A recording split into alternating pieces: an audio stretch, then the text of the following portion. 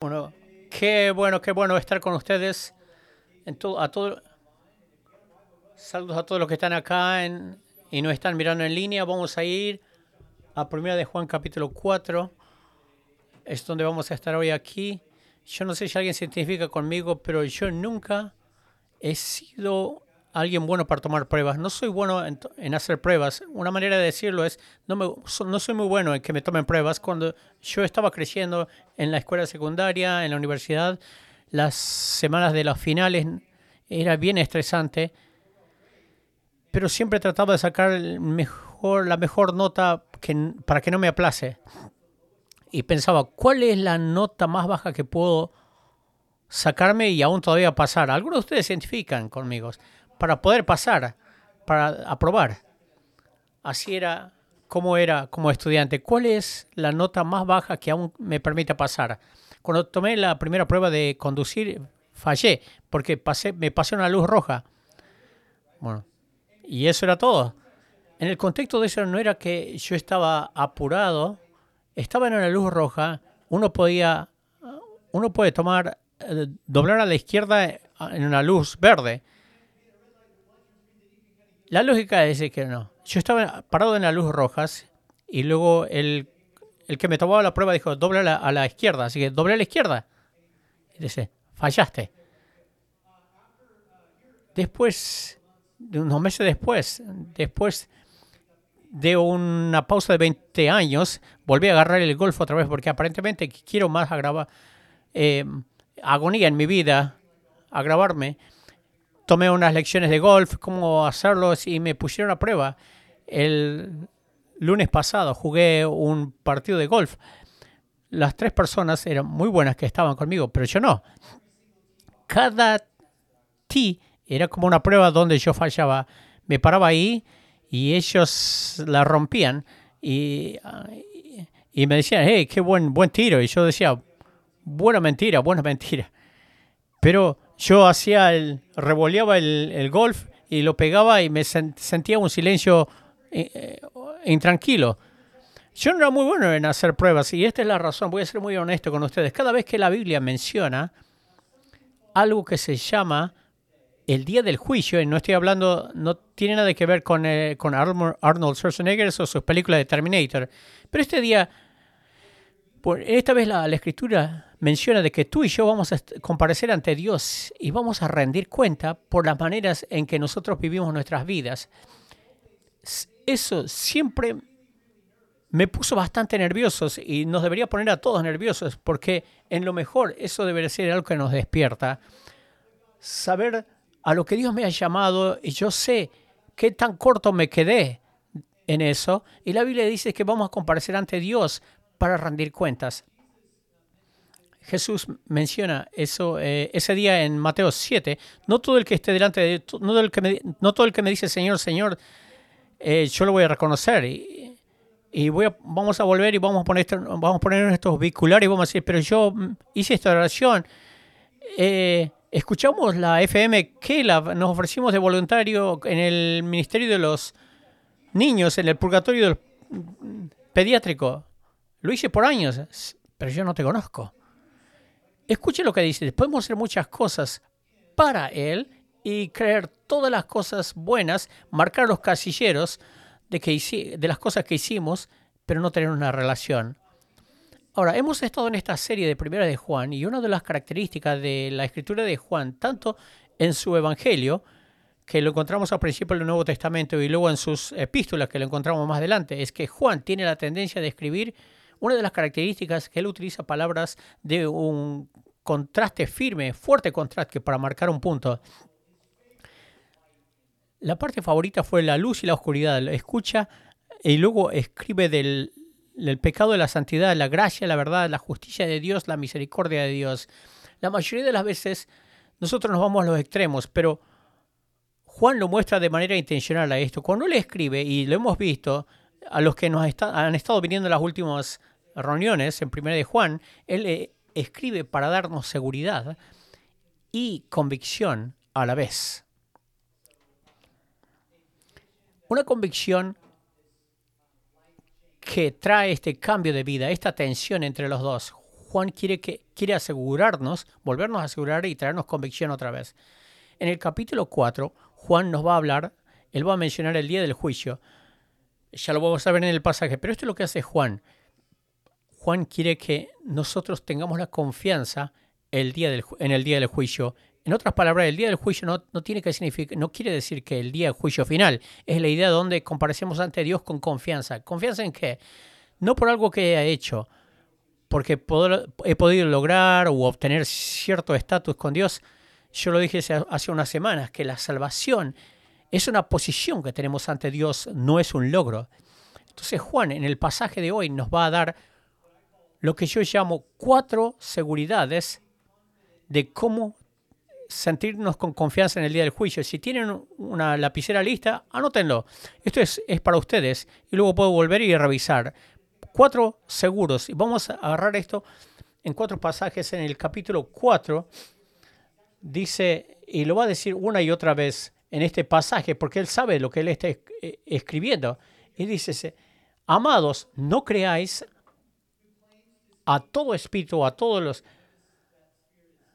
Noten que esto está escrito con mayúscula cuando dice espíritu, sino probad los espíritus, vean ahí que es con minúscula espíritus, si son de Dios. Y luego dice esta oración, que puede ser preocupante, pero todos sabemos que es cierto, porque muchos falsos profetas han salido por el mundo.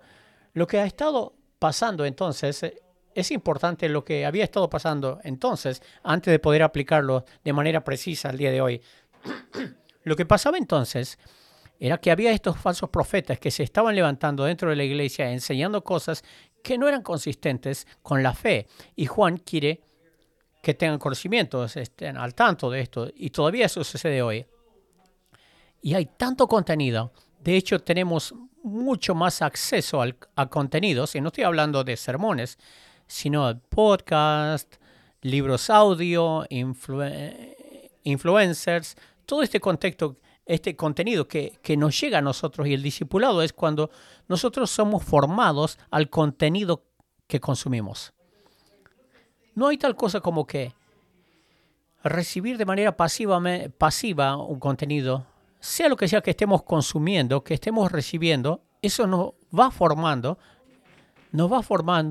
a algo o a alguien. Juan dice que tenemos que ser conscientes de esto y discernir esas cosas. Yo sé que, solía ser que el único sermón que uno escuchaba, uno se subía al carro, iba a la iglesia y de manera física y escuchaba el sermón. Pero ahora tenemos acceso a cualquier cantidad de predicaciones. No solamente tenemos que discernir los comunicadores de verdadera vida, ahora tenemos inclusive la inteligencia artificial, GPT. Mi equipo de comunicación me pueden decir, quiero que tengas en cuenta, quiero que sepas que ya estamos armando qué es lo que quizás hagamos si alguien arma una versión digital de ti y le haga decir cosas que tú nunca dijiste. ¿En serio me estás bromeando? Como que me explote la cabeza. Tenemos que ser súper en discernimiento, discernir de manera tremenda. Bueno, hay otra cosa que dice, y yo quiero llamarles la atención a esto, porque la primera vez lo utiliza con el Espíritu, con mayúscula, y la segunda en minúscula. La primera habla del Espíritu Santo que está dentro de nosotros. Cuando ustedes escuchan a enseñar a alguien, si eres seguidor de Cristo, nos dice esto: presten atención a la vida que ellos viven. Ese es el Espíritu con minúscula, el Espíritu que ellos conllevan en sí mismos. Cuando nos habla en Gálatas, Pablo, de esto acerca de los frutos del Espíritu: amor, gozo, paz, paciencia, amabilidad, bondad, dominio propio, todas estas cosas. En otras palabras, ¿estoy viviendo mi vida alineada a la verdad que yo digo que creo? Es la idea de que, tengo que decirlos, yo sé lo pesado que es la tarea semanalmente cuando tengo que escribir de manera correcta la palabra de Dios. Nunca me gustaría fingir acá o pretender que ya lo tengo todo en claro. Quiero ser consistente, quiero ser la misma persona fuera de la plataforma como lo soy arriba de la plataforma. Y a esto nos insta Juan a hacer esta autenticidad en la manera en que vivimos nuestras vidas. Y en el versículo 2 va a ser de manera más específica, lo va a decir de manera más específica. En esto conoced. ¿Cómo sabemos si tienen el Espíritu con mayúscula? Y él comienza aquí y luego va a seguir adelante con esto. Todo espíritu que confiesa que Jesucristo ha venido en carne es de Dios. La palabra bonita es encarnación. Y todo espíritu que no confiese que Jesucristo ha sido en carne no es de Dios. Esa persona no es de Dios y este es el espíritu del anticristo. Y no tengo tiempo para explicar toda esta teología. Noten que está con mayúscula acá. Está hablando de una figura singular que se levanta al final de los dientes, al final de los días, el anticristo. Pero al principio en su escrito de Juan dice el anticristo con plural, de manera plural, con minúscula. Los anticristos, tenemos los anticristos, muchos que imitan a Dios. Hay un Espíritu Santo con mayúscula y luego tenemos los espíritus con minúsculas, los espíritus que llevamos en nosotros, el cual vosotros habéis oído que viene y que ahora ya está en el mundo. Comenzando, si están escuchando una enseñanza, ¿cómo saben que es un falso profeta? ¿Niegan la divinidad de Dios? La seguridad número 1 para los que tenemos confianza en el día del juicio es que nosotros reconocemos que Jesús es Dios, que no solamente es otro maestro de moralidades, de valores morales, no es otra persona buena que nos enseña o nos alienta a ser una mejor versión de nosotros mismos, sino que Jesús es Dios envuelto en carne humana que vino para vivir la vida que tú y yo nunca podríamos haber vivido, que Él no merecía morir, pero vertió su sangre en pago por nuestros pecados y Él murió y resucitó y ascendió a los cielos y ahora Él es el mediador a favor nuestro ante Dios. Eso es lo que Él es. Entonces Juan dice, vamos a comenzar como en Jim Hackman y Hughes. Este es lo básico. Y ahí es donde comenzamos reconociendo que Jesús es Dios. Ahora hay lo que nosotros llamaríamos, existen estas categorías, las cosas esenciales y no esenciales, las primarias y las cuestiones primarias y secundarias. Y Pablo habla con extensión sobre las cuestiones secundarias, cuestiones de opiniones, cuestiones de conciencia. Como seguidores de Cristo tenemos libertad en Cristo. Algunos de estos ejemplos, un cristiano, por ejemplo, debería hacer esto, cuestiones secundarias. Deberíamos celebrar ciertos feriados, cuestiones de conciencia. No son cosas en que pende tu salvación, pero tenemos las cosas que sí penden en tu salvación. Una es creer en Jesús. Reconoce que Jesús es Dios. Esto es lo que es importante. Cada vez que uno se cruza con alguien que quizás ha desconstruido su fe, en agosto, a propósito, vamos a tener una serie sobre de deconstrucción y reconstrucción. Vamos a hablar de temas grandes, de gente que se alejaron de la fe, pero cuando uno empieza a ver que se alejó de Dios, cuando uno empieza a ver que alguien se alejó de Dios, es una hermenéutica de trayectoria, hicieron una trayectoria lejos de Dios. Todo comienza en un cambio de punto de vista de lo que es Cristo, de lo que es Jesús. Juan escribe en el versículo 4, dice, pero ustedes, hijitos, vosotros sois de Dios y los habéis vencido, porque mayor es el que está en vosotros que el que está en el mundo. El Espíritu es más grande, es mayor que está en vosotros que el Espíritu que está en el mundo. Más grande es el que está en ustedes que el que está en el mundo. Y luego en el versículo dice, ellos son del mundo, por eso no hablan del mundo y el mundo los oye. Por eso hablan del mundo y el mundo los oye. Nosotros somos de Dios. El que conoce a Dios nos oye. El que no es de Dios no nos oye. En esto conocemos el espíritu de verdad y el espíritu de error o de engaño. Número 2. Entonces, es el espíritu de verdad anula el espíritu de decepción, de engaño, en nuestras vidas. Cada uno de nosotros tiene que reconocer a quién o qué es lo que estamos escuchando.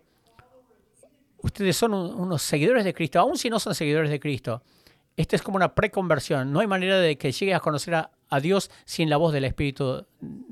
La voz del Espíritu de Dios en tu vida te trae convicción. Yo nunca he predicado un versículo, un sermón que le ha guiado a alguien a Cristo, sino que Cristo, en su palabra, preparó a alguien para que llevarles a Cristo. Cuando alguien se siente incómodo, siente esta lucha dentro, esta lucha interna, posiblemente puede ser porque quizás el Espíritu Santo le esté hablando la verdad. Entonces lo que Juan está diciendo aquí es que el volumen de la voz del Espíritu Santo que esté subido lo suficiente como para escucharlo, porque si está bajado vas a escuchar más fuerte el espíritu de engaño, el espíritu de error. El Espíritu Santo, esto es lo que dice la Biblia, habla verdad. Satanás es el padre de las mentiras. El Espíritu Santo nos revela la realidad a nosotros. Satanás es el ninja del engaño. Es bien bueno en engañar. El Espíritu Santo nos trae convicción a nuestras vidas, que es incómodo, pero es algo bueno, es por nuestro bien. Satanás nos acusa, él es un acusador. ¿Cómo sabes la diferencia entre los dos? Uno nos guía a un arrepentimiento y una realineación con Dios, y la otra es que te cambia hacia la muerte. No es que solamente hiciste cosas malas, eres malo, no nos dan esperanza. Pero tenemos estas dos voces en este mundo. Uno no puede ser pasivo, o escuchas a uno o al otro no lo escuchas. La pregunta es: ¿a quién vas a escuchar? Cuando dejamos las puertas entreabiertas, quiero decir esto de manera tan empatizante y pastoral como pueda, pero no te lo voy a decir como pastor, te lo voy a decir como un ser humano. Nosotros vivimos en un mundo de dolor, en un mundo quebrado. Nadie es inmune a esto. Y han notado que a menudo creo que Dios nos permite luchar con estos. Dios puede manejar esto. Él puede manejar tus preguntas. Él puede manejar cuando tú eres real. Pero una de las observaciones, a menudo cuando la vida comienza a desmoronarse, rápidamente empezamos a preguntarnos: Dios, ¿dónde estás? Y qué manera extraña de Satanás mantenerse tan callado de esta conversación. Si él es el padre de la mentira, si él es engañador, es como un león rugiente. ¿Qué nos hace pensar que no vamos a recibir un rasguño de esto? Que vamos a ser un blanco, vamos a tener un blanco en la espalda. ¿A qué voz estamos escuchando? ¿A la voz del engañador o la voz del Espíritu Santo? Y Juan nos dice: ¿reconoces la voz del Espíritu Santo cuando te está hablando? Cuanto más tiempo pasas con él, más tiempo lo vas a reconocer. Es como que hay una diferencia distinta de la manera que yo hablo por teléfono con mi esposa, o digamos con el representante de servicio al cliente. Hay una diferencia en familiaridad. Si es que yo le llamo al representante de servicio al cliente, nunca escucharon mi voz, ¿qué es lo que van a hacer? Van a tratar de autenticar quién soy. Me puede decir su dirección, me puede decir su nombre de soltero, para autenticar. Cuando yo llamo a mi esposa, ella nunca me dijo: ¿me puede verificar los últimos 4 dígitos de Seguro Social? No, cuando la llamo a ella, por lo general es: hey, le digo, soy yo. Y ella no dice, ¿quién? Porque hemos pasado mucho tiempo juntos. Esta es la idea de que a la que nos lleva Juan. Has estado pasando suficiente tiempo con el Espíritu Santo que reconoce su voz. Cuando tú escuchas algo que es mentira, que inmediatamente te salta como una luz roja. Yo sé que eso no es cierto, yo sé que eso es falso. En el versículo 7 dice otra vez Juan: amados, amémonos unos a otros. ¿Por qué? Porque eso es lo lindo de hacer. Porque el amor es de Dios, viene de Dios. Dios es el autor de esto. Todo aquel que ama es nacido de Dios y conoce a Dios. El que no ama no ha conocido a Dios, porque Dios es amor. Esta es la seguridad número 3. La seguridad número 3 es que uno reflexiona la clase de amor que Dios te ha mostrado a ti para otros. Ahora, aquí es la única vez que Dios se identifica con uno de sus atributos. Noten que no dice que Dios es amoroso, sino que dice que Dios es amor en realidad. No dice la emoción del amor siempre es Dios o que el amor es el único atributo de Dios, sino que el amor es la esencia de su ser. Los teólogos señalan que esto es posible porque Dios es una Trinidad, lo cual significa que Él es un ser que existe en tres personas, Padre, Hijo y Espíritu Santo.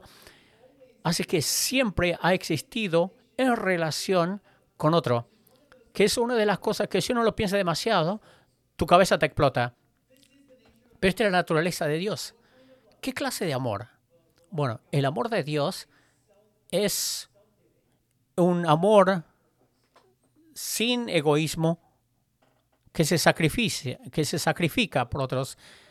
Y Juan nos dice, los que siguen a Cristo, esa clase de amor debe estar en nosotros de la manera que nosotros tratamos a otras personas. Y si no está, entonces no hay manera de que Dios esté en nosotros. Yo tenía un mentor que me decía hace unos años, ¿no crees que si somos salvos por la gracia, eso debería hacernos gentes con mucha gracia? Y existe esta tensión ahí. ¿Qué tanta gracia debo mostrar? Bueno, se cruzó la línea acá. ¿Qué de esto? Nunca deberíamos pedirle cuenta a la gente. Entonces, Juan lidia acá con esta tensión y la transformación ocurre en la tensión. Entonces, Juan continúa describiendo el amor de Dios porque el mundo, el mundo define el amor de muchas maneras, pero Juan dice, es más que un sentimiento, sino es algo que se traduce en una acción y esa acción es lo que nos salvó, es una acción definido por la gracia. Entonces esto es lo que dice en el versículo 9. En esto se mostró el amor de Dios para con nosotros. ¿Cómo? En que Dios envió a su Hijo unigénito al mundo para que vivamos por Él, para que tengamos vida eterna a través de esto. En esto consiste el amor, no en que nosotros hayamos amado a Dios, sino que Él nos amó a nosotros y envió a su Hijo en propiciación por nuestros pecados. Juan nos dice una de las características que define el amor de Dios, la calidad de Dios, es la gracia que nos ha mostrado a través de Jesús.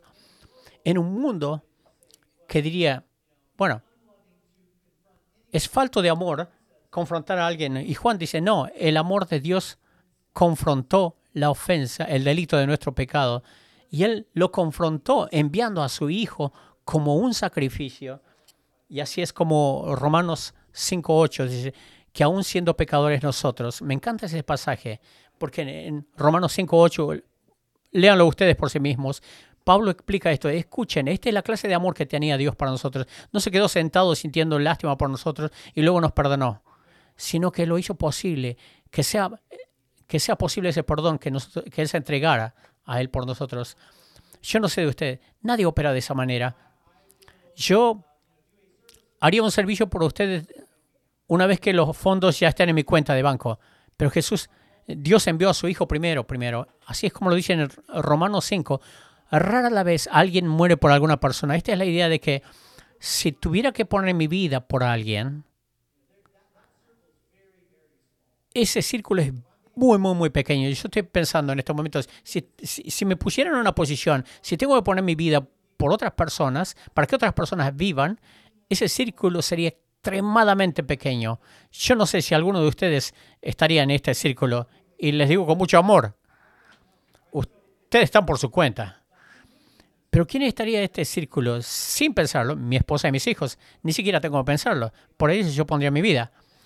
Ahora, la próxima capa, lo que dice en Romanos capítulo 5:8, de una manera muy excepcional, yo podría considerar poner mi vida por Él, se amplía el círculo. Fuera de mi esposa, bueno, tú tendrías que ser un santo. Tendrías que ser aquel que va a curar el cáncer o mejorar mi juego de golf o alguien. Tendrías que probar y ser digno para que yo ponga mi vida por ti. Pero esto es lo que hizo Dios. Siendo aún nosotros pecadores, estando en los días más oscuros de nuestras vidas de rebelión, Dios envió a Jesús, porque así es como nos amaba a Jesús de mucho. Él puso su propia vida para que tengas una chance de reconciliarte con Él. Él pudo haber pudo habernos destruidos, pero nos mostró compasión, llevando la penalidad de nuestros pecados y sufriendo en nuestro lugar. El Rey muriendo por traidores no arrepentidos, muriendo por su creación, un amor traicionado, murió por nosotros, por los traidores. Él no tenía que hacerlo, Él quiso hacerlo. Juan dice, ese es el amor de Dios, ese sacrificio propio de poner su propia vida por Él. Y en el versículo 11 dice, amigos, amados, Él sabe lo que dice, que es difícil oírlo. Queridos amigos, si Dios nos ha amado así, debemos también nosotros amarnos unos a otros. Ahora noten, no identifica los unos a los otros. Debemos amarnos, con seguridad deberíamos amar a estas personas. Dice, no, deberíamos amarnos los unos a los otros. ¿Con quién te cruzas? Y luego en el versículo 12 dice, nadie ha visto jamás a Dios. Si nos amamos unos a otros, Dios permanece en nosotros y su amor se ha perfeccionado en nosotros. Es una manera bien humorista de decirlo. O sea, aunque nunca ha visto a Dios, la gente puede ver a Dios en nosotros. Por la manera en que nosotros vivimos nuestras vidas en este momento, eso debería ser una alarma roja en esta generación en la que vivimos, porque vivimos en tales días de confusión, en dolor, en hipocresía,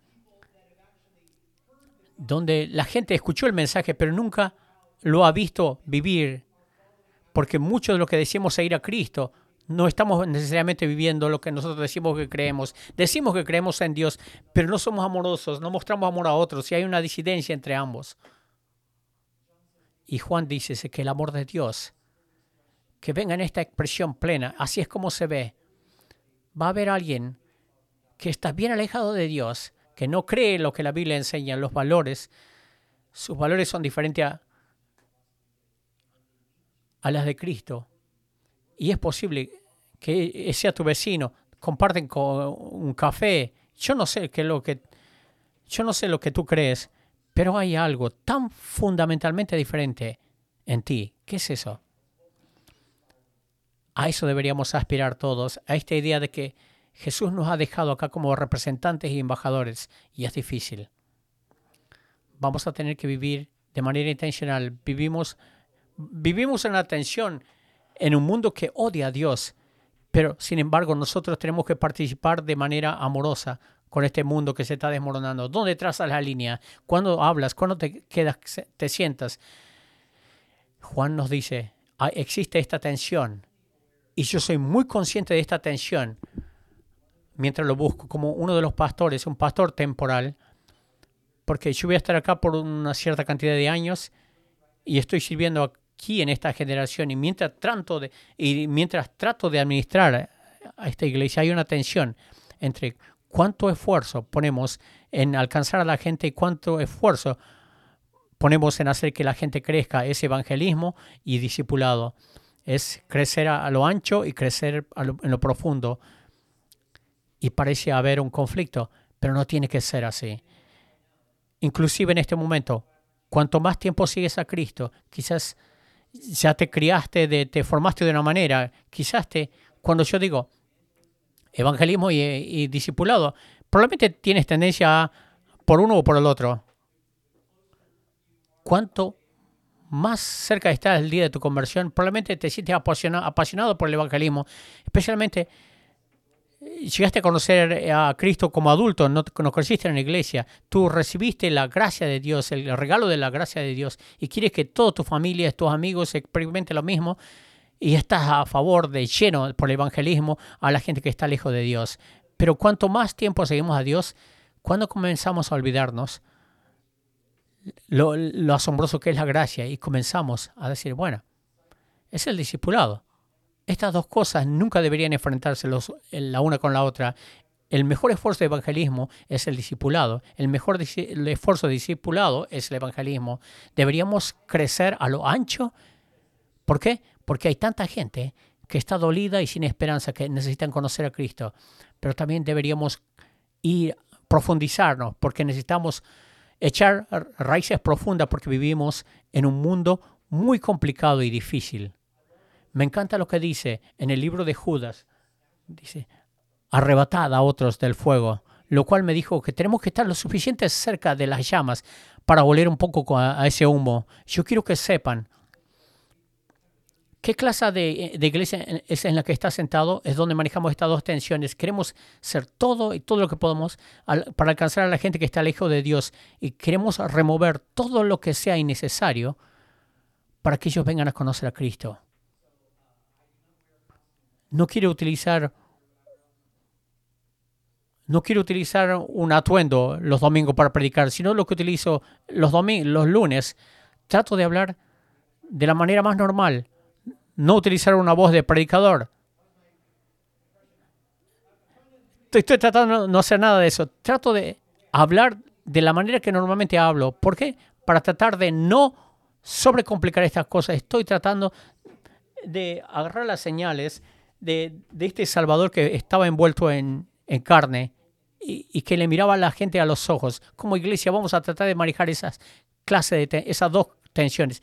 Hace una semana alguien se me acercó. Tuvimos una conversación muy buena. Pero estamos hablando de esta misma cosa. Una de las cosas que dijo, pareciera que de todo lo que hablamos es de alcanzar a la gente que esté lejos de Dios. Tenemos que enfatizar la reverencia a Dios, la fidelidad. Y yo no estoy de desacuerdo. Una vez, todas estas cosas son intencionales, sí, pero tenemos que hacer todo lo que podemos para alcanzar a la gente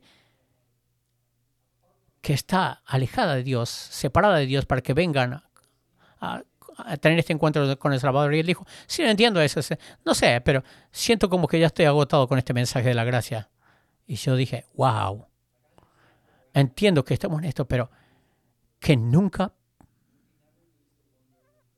perdamos esta maravilla de la gracia. No sé cuánto tiempo ha estado siendo Cristo.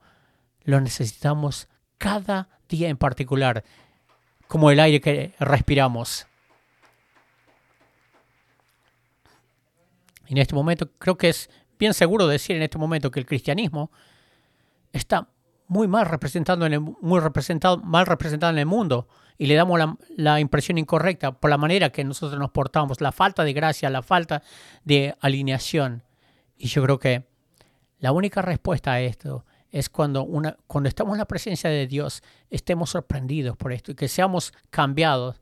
En el versículo 13, Juan prosigue, dice, en esto conocemos que permanecemos en Él y Él en nosotros. Y Él en nosotros. ¿Cómo podemos saber de que el Espíritu de Dios vive en nosotros? Esto es exactamente a lo que Jesús iba en Mateo 7. Se trata de la proximidad, se trata de la relación. En el versículo 15, todo aquel que confiese que Jesús es el Hijo de Dios, Dios permanece en Él y Él en Dios. Y en el versículo 16, y nosotros hemos conocido y creído el amor que Dios tiene para con nosotros. Dios es amor y el que permanece en amor permanece en Dios y Dios en Él. En esto se ha perfeccionado el amor en nosotros para que tengamos confianza en el día de juicio. Pues como Él es, así somos nosotros en el día del mundo. No tiene que ser el día del juicio final, pero podemos enfrentarle a Él con confianza. ¿Cuán a menudo tú escuchas la palabra confianza en esa oración? En el día del juicio final podemos presentarnos ante Dios con confianza. ¿Cómo? Y se resume con estas dos palabras, porque vivimos como Jesús, aquí en este mundo. Esta es la seguridad número 4, es que el amor de Dios echa fuera el temor. Y ahora vivimos como Jesús. ¿Cómo lo hacemos? Porque tenemos el Espíritu Santo viviendo dentro de nosotros y no tenemos que tener miedo del día del juicio. Nuestra confianza está directamente conectada a cómo vivimos e interactuamos con otros en este mundo cada día. Y esta es la pregunta. ¿Cómo vivió Jesús cada día en este mundo? En una tensión. Toda la vida de Jesús fue una tensión, comenzando como que Él era Dios confinado a un cuerpo humano, hablando de tensión. Él fue tentado de todas las maneras en que tú y yo somos, sin embargo nunca pecó. Hablemos de tensión. Jesús una vez fue acusado por la élite religiosa de ser un glotón y un borracho, que para mí significa de que él disfrutaba de buena comida y de buena bebida Inclusive se juntaba con cobradores de impuestos y con pecadores, con gente muy injusta. Pero Él trajo transformación a sus vidas. La única manera de traer transformación a este mundo es la proximidad. Había un profesor de Yale en el 1940 que se llamaba Richard Niebuhr. Cómo los cristianos habían vivido en el mundo y se habían involucrado en el mundo. Quiero hablar de estos 5 puntos. Él simplemente hace una observación. Él describe estas cosas, no necesariamente las prescribe a ninguna de ellas, aunque yo voy a prescribir una de ellas. Probablemente ustedes van a adivinar cuál. Dice, así es como los cristianos, a través de las historias, participaron en la cultura en que vivieron.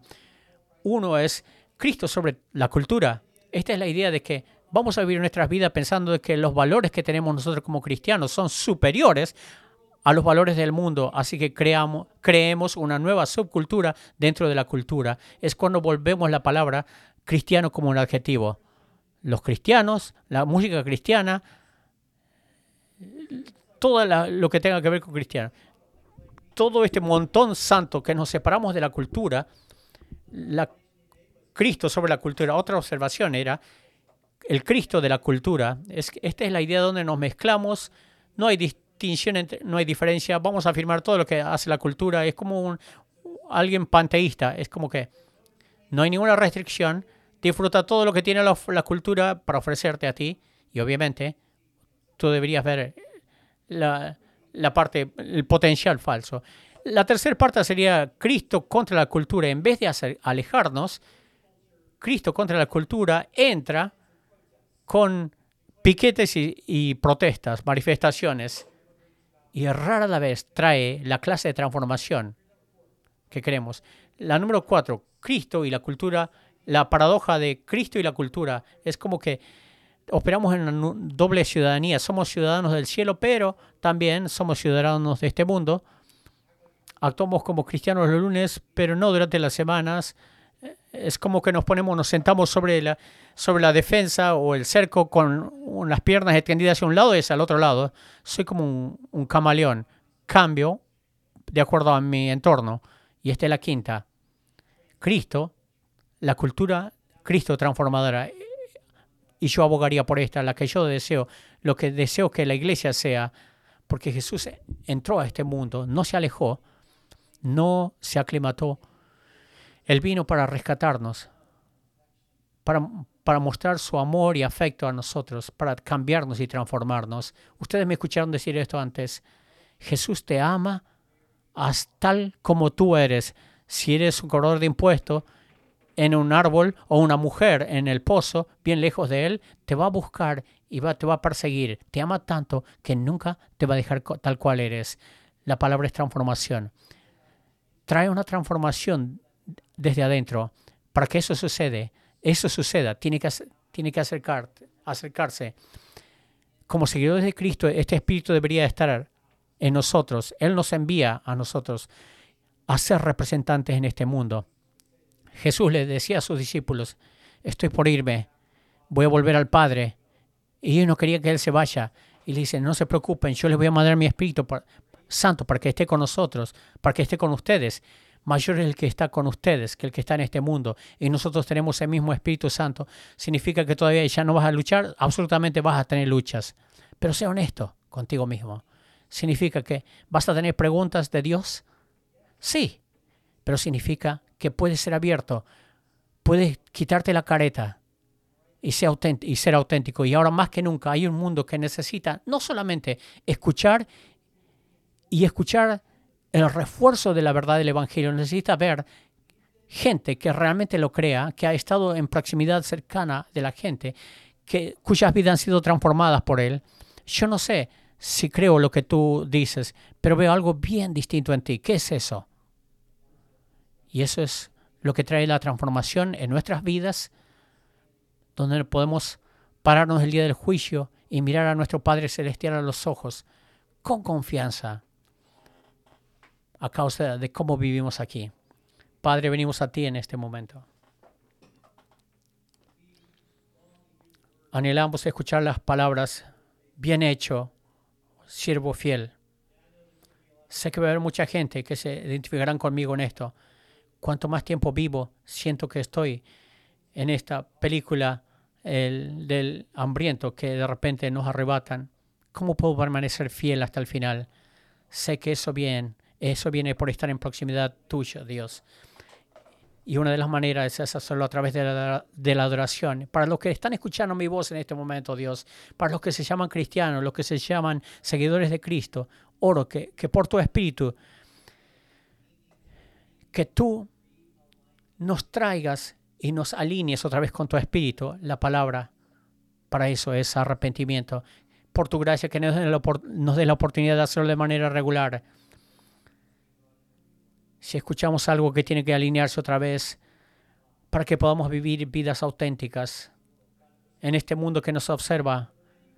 Si hay alguien aquí que nunca escuchó esta explicación de esta manera, si esto se trataba de moralidad, de religión, de marcar el casillero, y nunca sabían de que había una relación con Cristo, yo oro hoy que si están sintiendo esa voz tranquila del Espíritu Santo, que les incomode levemente, pero que ellos respondan, que ellos rindan sus vidas a ti, donde se encuentran, tal cual son, pero que declaren de que tú eres Señor y Salvador y que pidan perdón de los pecados, que te lo confiesen a ti, que ellos sepan que tú prometiste que vas a poner tu espíritu en ellos.